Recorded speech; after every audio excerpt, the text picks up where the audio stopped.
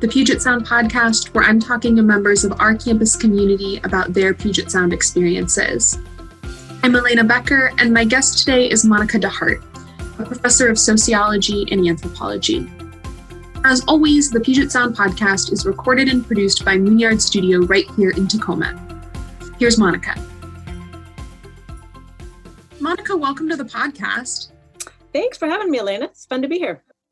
Yeah, I'm delighted to have you. I'd like to start with a little bit of context setting because I think for many people, both in the general public and in high school students thinking about going to college, it can be kind of obscure what a professor does. Mm-hmm. People's touch point, I think, is a teacher in high school, and then this image of sort of the tweed-clad, pipe-smoking, ivory tower intellectual. So maybe to kick things off, what does it mean to you to be a professor, and what do you actually do in your job? Mm-hmm. Great question. I can answer that because I actually never planned on being a professor. I had no idea what they did either, and it never fit in what I would have imagined to be my professional trajectory. I had imagined doing development work in Latin America, getting my hands dirty, being out in the landscape and working with people every day. I never imagined something that was what I imagined to be this sort of rarefied thinkers running around in books and being totally disassociated with the world. That was partly because I didn't have a lot of experience in college in my family, but it was also because, again, I just imagined myself a doer rather than a thinker. But what I came to learn through grad school and as I began to teach is that being a professor allowed me to be a doer and a thinker at the same time. In my job, what I get to do is teach courses primarily. And that may sound kind of mechanical, but really what it means is I get to take things that I care about and that are of interest to me and develop a whole semester worth of conversations about them. I get to pick books that I want to read and books that I think students will want to read and conversations that we want to have and, schedule something that will really look like an evolution of both of our thinking over time about that. And I really, really love that. I love the community of the teaching. I love the creativeness of the teaching. Students that have had me will know that I don't like to just sit still. I like to move around and do in the classroom, whether it's mapping, drawing, acting out stuff. And so, I get to do a lot of the doing in my teaching. The other thing that I do as a professor is research, and that's also very active. For me, research means field work in Latin America, and usually most summers, I'm down there for the majority of the summer in Central America, doing interviews, participating in events, trying to get a sense of different kinds of landscapes or contexts. So lately I've been studying China's impact on economic development in Central America. That might be going to trade expos. That might be going to development projects like infrastructure, construction sites. That might be talking to engineers and politicians, doing all sorts of other stuff. And so you can see how that would appeal to the doer in me. I get to be on the ground talking to folks and being in their world and trying to understand the really important things that are happening from their perspective. Finally, just one last thing I get to do as a professor is I get to work with students one-on-one. So I get to really understand what they want to do in the world, how they see these courses as helping or hindering them, and helping them plot a course forward. And I love being at a small school because I actually get to know the students well enough to do that with a little bit of insight, as opposed to just thinking of students as random people out there in the world. With those three hemispheres, how much overlap is there in the Venn diagram of that work? I would say a ton. And that's what makes it really exciting because, again, I create courses usually based on things that I'm interested in thinking about for my research. So over the last few years, when I started developing a China and Latin America research project, I developed a China Latin America course. Most of my work is on economic development in Latin America. I teach a cultural politics of development course. So there's a lot of cross-fertilization in those spaces. I would also say that my teaching is crucial to my research and vice versa, because in teaching, you have to really figure out how to translate complicated ideas that you have about what's happening or or ideas, scholarly ideas, into something that is palpable and concrete and makes sense and that can be engaged by a wider audience, not just something that lives in your head. So I find that going back and forth between the research and the classroom, students make me think of things in different ways, and I have to think of different ways of talking about it in order to teach it. Just by way of illustration, walk us through one of those classes in one of those courses that you've mentioned, or maybe another class you teach. What are some of the big themes that you untangle? How would a semester unfold roughly in your classroom? I don't want to give away my trade secrets. No, actually, I probably do have a pattern, but I like to imagine, especially this year, I'm feeling like I don't want to adhere to those at all. So where you might imagine a normal course starting with some kind of big context background and then moving chronologically through themes or theories or topics, that can often be the way it's done. I find that especially right now, what I want to do is start my class with big ideas that we're all grappling with that are in all of our worlds. And so, whether it's a development class or a research methods class or an introductory class, we're all living in the world of pandemic. We're all living in the world of racialized violence. We're all living in the world of inequality. Engaging those things right out front and imagining how they might shape our conversations about all these other disciplinary and theoretical and conceptual ideas is important to me, because ultimately, if we can't use what we're learning here to engage those things, to me, it's not very useful. So I want the classroom to be a space where we can kind of really grapple with those things. I like to call it wallowing in the muck a little bit with ideas rather than being tested on whether you have the right answer or not.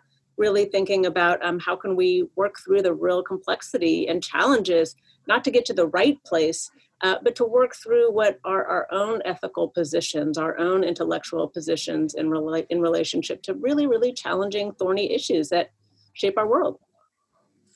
It's interesting that that's what you thought of, because this is another thing that I think is sometimes obscured in the zeitgeist or in the public imagination about college and the liberal arts generally. Oftentimes I talk to students or families who are excited about the idea of the interdisciplinary approach in the liberal arts, are excited about the small scale, but have concerns about, how am I going to apply this? Mm-hmm. Where is this going to intersect with the world today? And where am I going to be learning Latin, which I might like very much to do, which might stimulate my brain, but feels to me like sort of an ivory tower pursuit.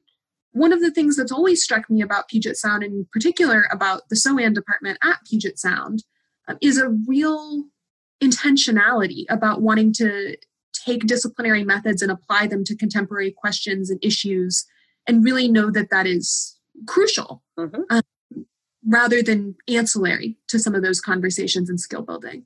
Right.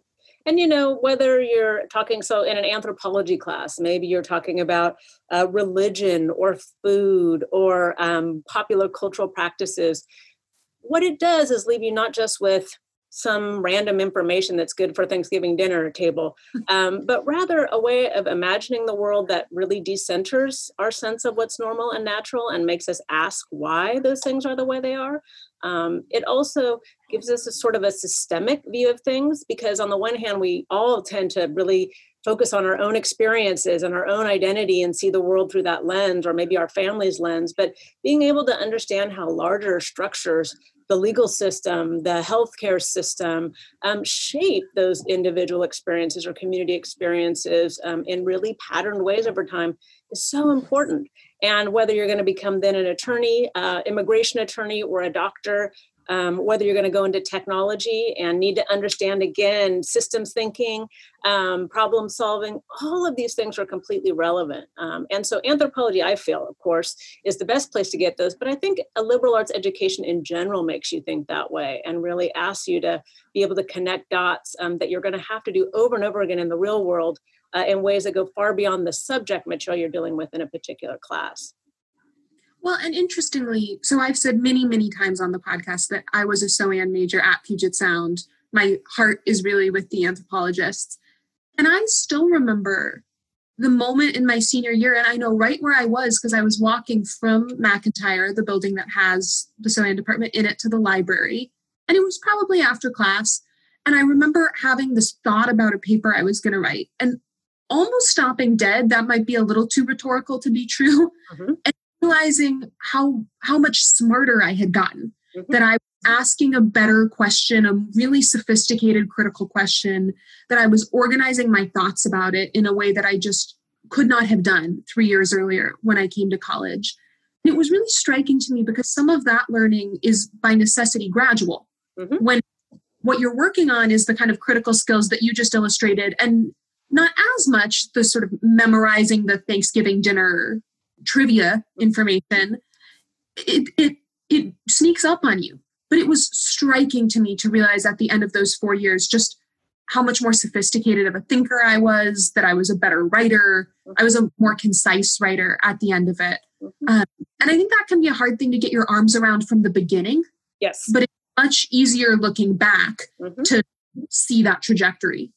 And we hear from employers all the time that they see that difference between students that are liberal arts students and students that go through other kinds of educational programs that don't promote that kind of critical thinking.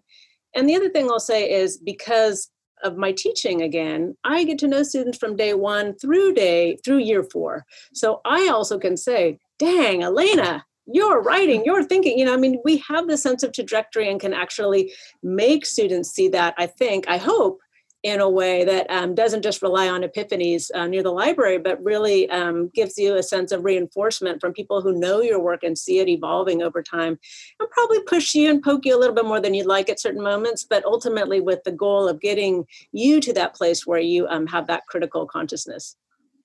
I actually still remember a comment you wrote on one of my papers for one of your classes that was, I thought, one of the best, nicest pieces of constructive feedback anybody has ever given me. Which you had this nice little note, I know, to put you on the spot, about the thing I remember most clear is you said your writing is what I call the New Yorker style. It's very readable. It's a really nice evolution and organization. But this is an academic paper and you should make your point more directly. And it was exactly right. Killing creativity, one paper at a time. But it was such a great thing for me to hear, because I've always been a natural writer. I don't struggle with words. It's very easy for me to craft a narrative. And to have somebody say to me, that's really good, but there's a distinction between that type of writing and this type of writing. What was a moment for me, was really something to learn that I think I maybe would not have realized had somebody not said it to me. Well, good. Thanks. I'm glad it was a positive thing at the end. But don't let go of the descriptive writing. That's beautiful and a skill that I think everybody should also develop. So I want to talk to you a little bit too about the architecture of the department. So we've been referring to SOAN and the sociology and anthropology department. But of course, those are two distinct disciplines. A little bit about what that means and how the department operates at Puget Sound? So, if you're just coming into college, you may not be aware of what sociology or anthropology is. Those are not disciplines that you would normally have in your high school. You might have them kind of wrapped into something called social studies. Sociology and anthropology both stem from similar kinds of origins during the Enlightenment thinking, and lots of folks trying to understand how to make sense of the world and the big changes that were happening then, and trying to figure out how we could study people and societies and institutions and communities and cultures in a way that would help us do that. I'm going to do a vulgar reduction of the two disciplines to say that while sociology tended in that first moment to take on questions of the industrialized countries and questions of urban transformation and quote unquote modern society, anthropology originally was the discipline that sort of took up the questions of culture and difference in those places that were non-industrialized and didn't seem to follow the same kinds of cultural traditions of Western modernity. That distinction, I think, is long gone. But what is interesting is that both of the disciplines are interested in understanding the social world and the way that it shapes us and the way that it shapes our communities, our practices, our structures and institutions. So while psychology might look inside at the cognitive, right, or biology might also think a little bit about those internal processes, we're really thinking about how folks interact with the social world around them, both changing it and being changed by it. Anthropology, I would say, tends to really focus on the ethnography, which is a field research method based on participant observation and interview. But our department is structured around teaching students both quantitative research methods, how to do surveys and so forth, and that qualitative stuff. It's centered around teaching them some basics of the two disciplines and allowing them to explore thematics like cities, like gender, like development, like medicine, in terms of how we might understand them through these two lenses. So it really tries to give students a balanced view of two disciplines that work really well together. But as you said, you confessed your affinity for anthropology. Some students find kind of more to a trajectory with one or another. We don't make you choose. We're happy to let you straddle the line, but it ends up being a great conversation no matter where you go, because you see how those two methods and theories and ideas reinforce themselves. One thing that I think is also maybe important to know just about college and college coursework in general is that you can sort of de facto specialize even within your department. So the variety of classes that are taught and the variety of topics allow you to gravitate towards classes, individual classes that are about specific things that might be interesting to you. So it won't be that everybody takes for the SOAN major the exact same 10 classes. You might be able to sort of, through your course selection, de facto specialize in any number of things. Yes, or not specialize. So some that want to be promiscuous and want to just sort of, try it all out can do that. Others that really want to cut a line through a particular theme or disciplinary specialization can. And I find increasingly that students really benefit from putting these kinds of classes in conversation with, for example, if they're interested in gender and identity, a gender and queer studies minor, or other classes around campus that help them to think about these things from others' perspectives as well, so that it is a really kind of panoramic and robust idea of those themes that's built on some of the specialization we do here, but also extends itself out into those other programs.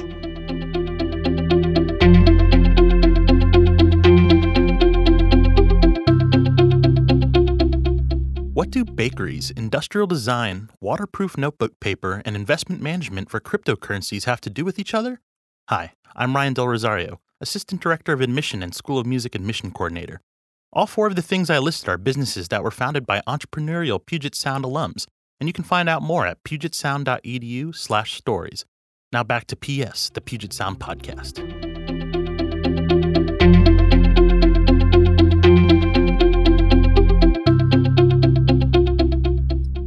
Talk about what anthropology is and what sociology is and how they work in the contemporary world. You alluded to this earlier, but one thing I ran into identifying myself as an anthropology major in college to people like my parents' friends was this sense that that would mean that I had a lot of discrete knowledge about individual indigenous groups, right? Mm-hmm. Well, are you studying fill in the blank here, right? The Puyallup Nation, Kikuyu people, what can you tell me about blank indigenous group? One thing that was fascinating to me about contemporary anthropology is that it tends not to be geographically bounded in that way. You mentioned earlier that some of your work is on China's impact on economic development in Latin America. That feels to me extremely reflective of the current moment and the way that the world is. Can you speak a little bit to maybe how the discipline has evolved into that space and the kind of ways that someone could just conceptualize the work that an anthropologist does today? Mm-hmm. Yeah, I'm glad you asked because, I think anthropology has some very problematic foundations, rooted in trying to understand indigenous cultures that they assumed were disappearing, but we're not. We're just being ravaged by settler societies, but we're not disappearing.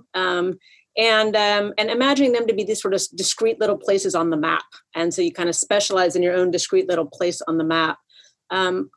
Luckily, I think anthropology, with a lot of soul searching and a lot of debate, has grown into a much more critical discipline that, one, as you said, acknowledges that the things that we want to understand about identity, about community, about culture can almost never be tacked down to one place on the map and are usually spread out across a wide variety of spaces or at the very least are influenced by all sorts of global connections that happen through a particular space. So anthropology is much more globalized in thinking about what questions are interesting and also where to study those things. So that quote unquote field work, as I mentioned earlier, might take place in multiple spaces, China, Central America, and so forth. But it also might take place in different kinds of places than we assumed would be field sites, like marine biology labs or craft cheese producer farms in Vermont. What we consider to be some of the spaces that are ripe for investigation have shifted. The other thing I'll say quite a bit change has happened around who practices anthropology and where they can practice it. As you also mentioned, anthropology has historically been about people from the West going elsewhere to study groups other than their own. And luckily, one of the things that's increasingly changed about anthropology, although needs a lot more work, is a much bigger diversification of who practices anthropology. It's actually one of the disciplines with the largest representation of women and scholars of color. And really tends to be one now that embraces the idea that you can study your own culture and study your own spaces in ways that will bring a critical and important edge, and maybe not just a scientific or objective one, but actually a transformational one, right? Thinking about the way that the studies that we do might actually lead to changes in inclusion, in equity, in anti-racism, in development, and whatever those ideals are, rather than just being flies on the wall and observing. Did you come to your own work and your own research interests? When you said a couple of years ago, you began this idea of China and Latin America. Where did that come from? It came from doing field work. I've been working in Central America and Guatemala since I was an undergraduate, actually doing solidarity work there, and then did my dissertation work there. And one of the main principles, I would say, for me and for anthropology is learning from the space, not going in and assuming you know something already, but learning from what people tell you and learning from what you see happening there and taking those things seriously. And after I had been looking at indigenous development initiatives in Central America for quite some time, looking around at the landscape, what I saw and what I heard people talking about was China. Chinese products flooding the market, Chinese money hopefully being available through both tourism and investment, worries about, the shifts in the global landscape, U.S. Power that used to be really heavy and violent in the area suddenly kind of retracting, and Latin America looking to other places to understand where the center of power was going to be. So it just, in many ways, evolved from conversations I would have with people to thinking and projects that were happening on the ground. When I'd say, who's funding that? Increasingly, it wasn't Spain or Norway or the U.S., but different kinds of Chinese, Korea, other Asian countries that had not historically been donors, and China especially coming on really strong in that space. One of the things that's so interesting about that to me is I think for people living in the U.S. who spend much of their time in the U.S., those kinds of global processes are often obscured because we have such a forceful narrative within this country's borders of this country's international presence and what that means. Yep. That to go outside them and suddenly to have this experience of, not only how other countries see the United States, not through that lens, but also the way in which that landscape is shifting has felt to me, and I think others, like it is really distinct from the way that we maybe think about international relations or think about the world from within this country. Yeah, that's absolutely right. I mean, I think, in Central America, there was a longstanding sense of U.S. presence as being the dominant presence. And I mean militarily, I mean in terms of aid. I also mean in terms of military presence and supporting of anti-communist stuff.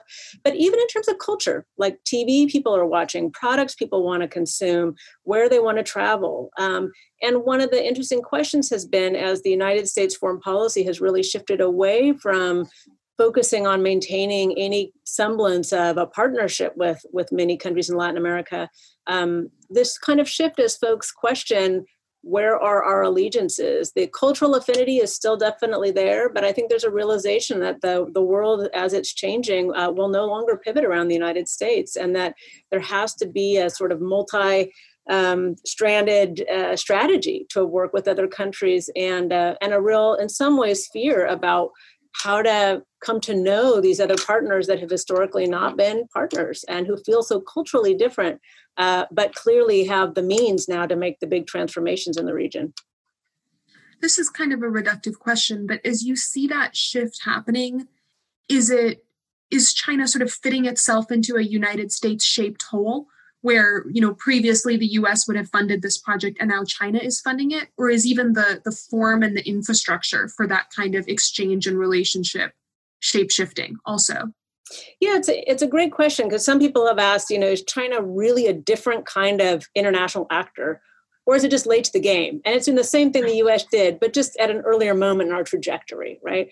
And I would say probably a little both and. On the one hand, China is certainly trying to be a good international actor the way one is supposed to be these days, which is joining multilateral institutions in the region, doing humanitarian aid, lots of COVID support, humanitarian support with masks and other things, showing themselves to be a good partner that way.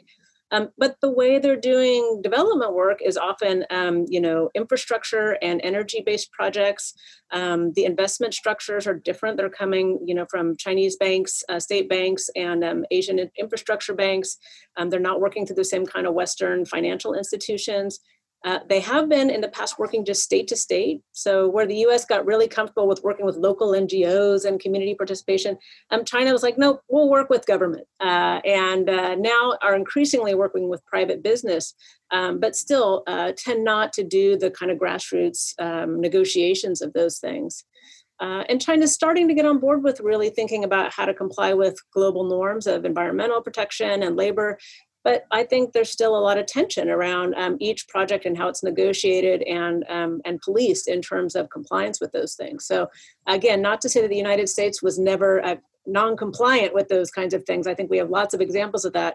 But people seem to worry in particular about China not having the same kind of ethical investment in those issues, being more focused on the bottom line. And I don't think they're able to do that as much with the growing negotiations that are happening with Latin American partners who are insisting on it.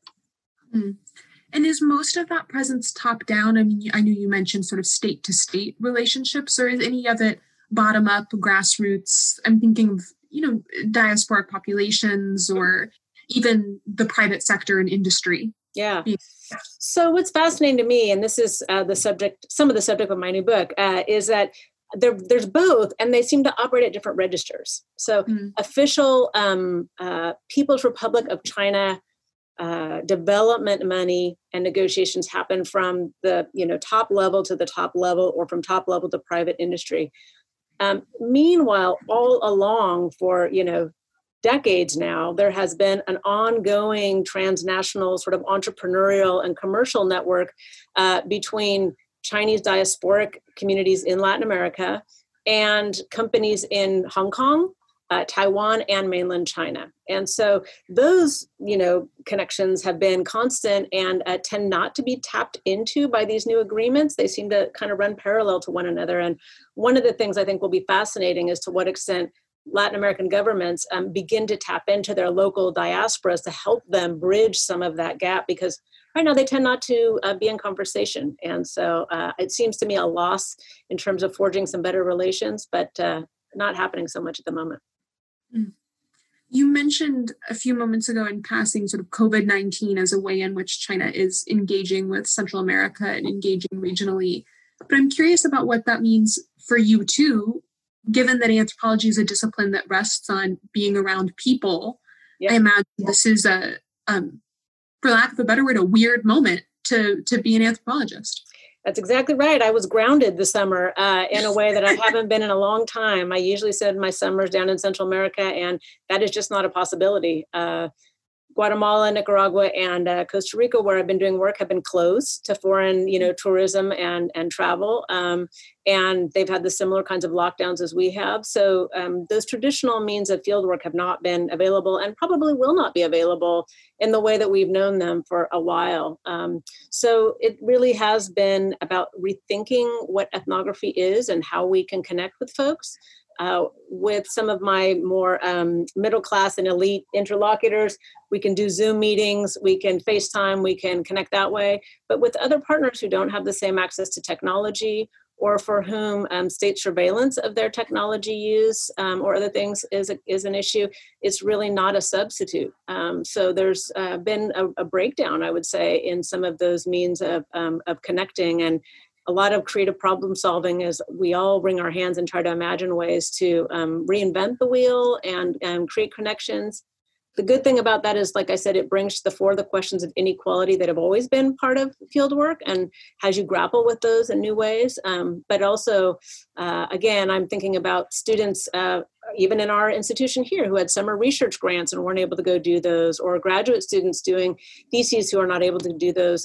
There's lots of people who have found their work, hampered by this and are searching for new solutions and creative answers in the meantime.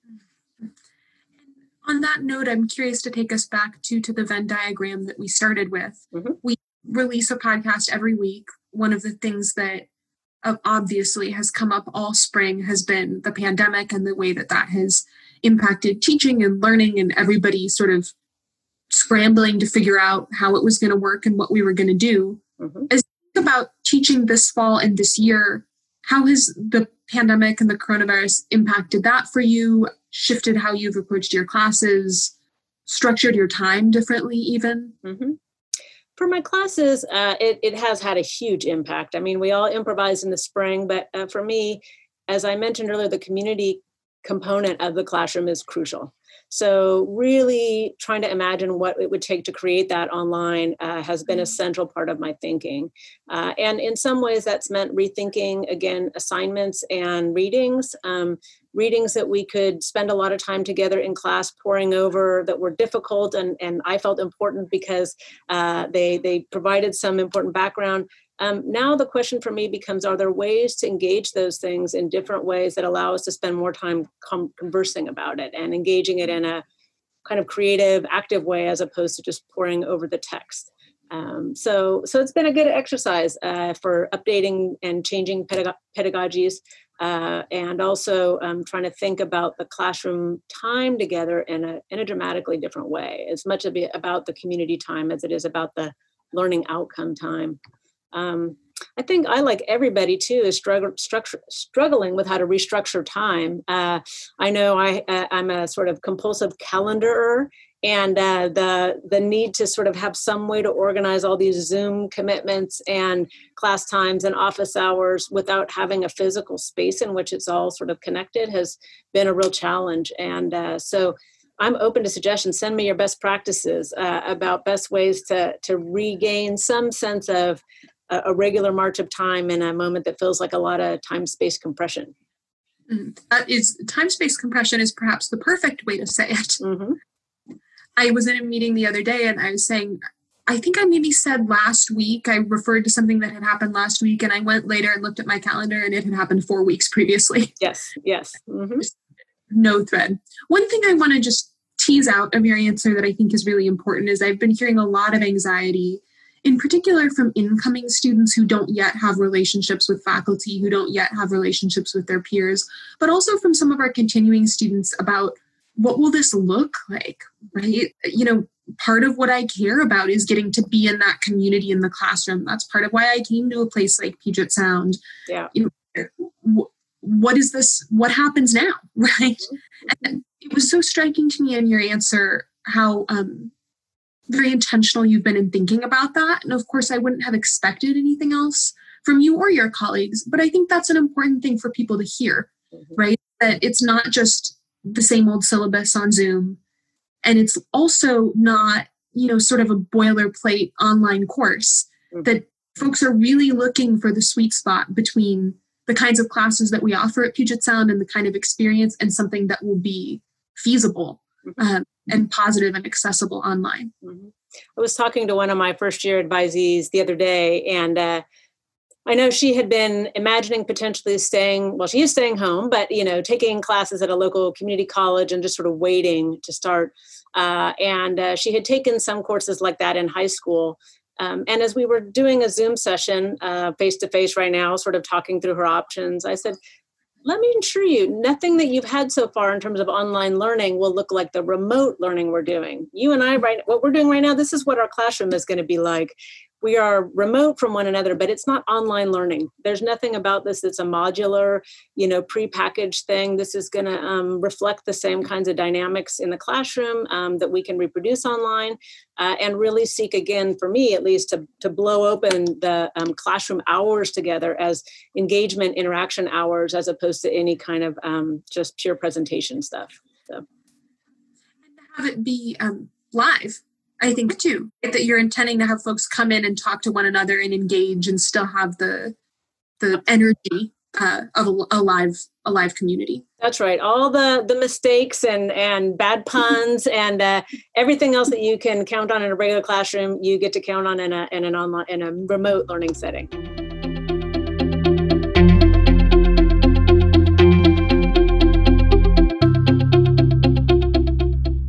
Monica, we end every conversation on the podcast by asking folks the same 4 questions. Mm-hmm. The first question is, what's your favorite place on campus? Well, I'd have to answer that by saying, what's my favorite place right now? I've been here for 15 years, at least 16 years now almost.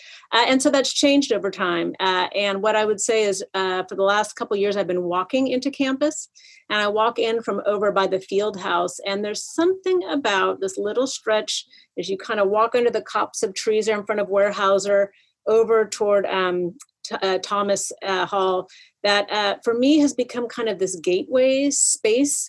That's really lovely. There's something about the tranquility right there at the corner that suddenly bursts into the open campus. And I'm never lingering there. It's always a movement moment. But when I go home at the end of the night, that's also the moment where you see the mountain out. When it's out, you just see this amazing shot in front of you. And so kind of a closing parting shot as I leave, also capping the day, no pun intended. So it's one of my favorite spots at the moment. The second question is, what are you reading right now? I always do a summer reread. So I take at least one book that I read in the past that I loved, and I'm rereading it to know how it feels in this moment in my life and our world. I've been reading Jesmyn Ward's Salvage the Bones again and enjoying that immensely. I highly recommend that. About Katrina family in Louisiana, just pre-Katrina, the few days before that. Really amazing piece of fiction. And I also just recently finished 1,000 Moons by an Irish author, Sebastian Barry, about the U.S. South in the moment post-Civil War, and really thinking about the thorny issues of citizenship, race, inclusion, and violence in ways that were amazingly powerful. Highly recommend it. 1,000 Moons. Where is the best place to eat in Tacoma? My house. Isn't that where everybody's eating at their own houses? No, I love to cook. So even in normal times, but especially now, that's been where I do most of my cooking. When I can go out, I in the past would love to go to Tacoma Szechuan way down in the Tacoma or Lakewood International District. But it seems like ages since I've been all the way out there. So more playing with what I can make at home these days than any restaurant out. So open invitation. Yeah, I'm coming over. Monica, to wrap up, last question. Why is Puget Sound special? For all those reasons that we can never describe, where the person we love or the food we enjoy is special. It's a whole bunch of small things that by themselves probably aren't very remarkable, but add up to a lot. One of the things I'm feeling, especially in this conversation in this moment, is a kind of a trivial thing that everybody says, which is the community. But what I'll say about it in particular is the kind of intimacy that we have in this community. I feel it with students in terms of the way that we're able to interact and get to know one another and care about each other's trajectories reciprocally. I also with my colleagues, the kinds of conversations we can have, the kinds of planning and worrying and collaborating we've been doing all summer, thinking about what classes should be, what our research should be, what our professional life should be in this context. So having that kind of intimacy with both students and faculty and staff and the larger campus, just on a daily basis in a myriad ways that I couldn't name with one adjective, make this place special. Annika DeHart, thank you so much for joining me on the Puget Sound podcast. Thanks for having me, Elena.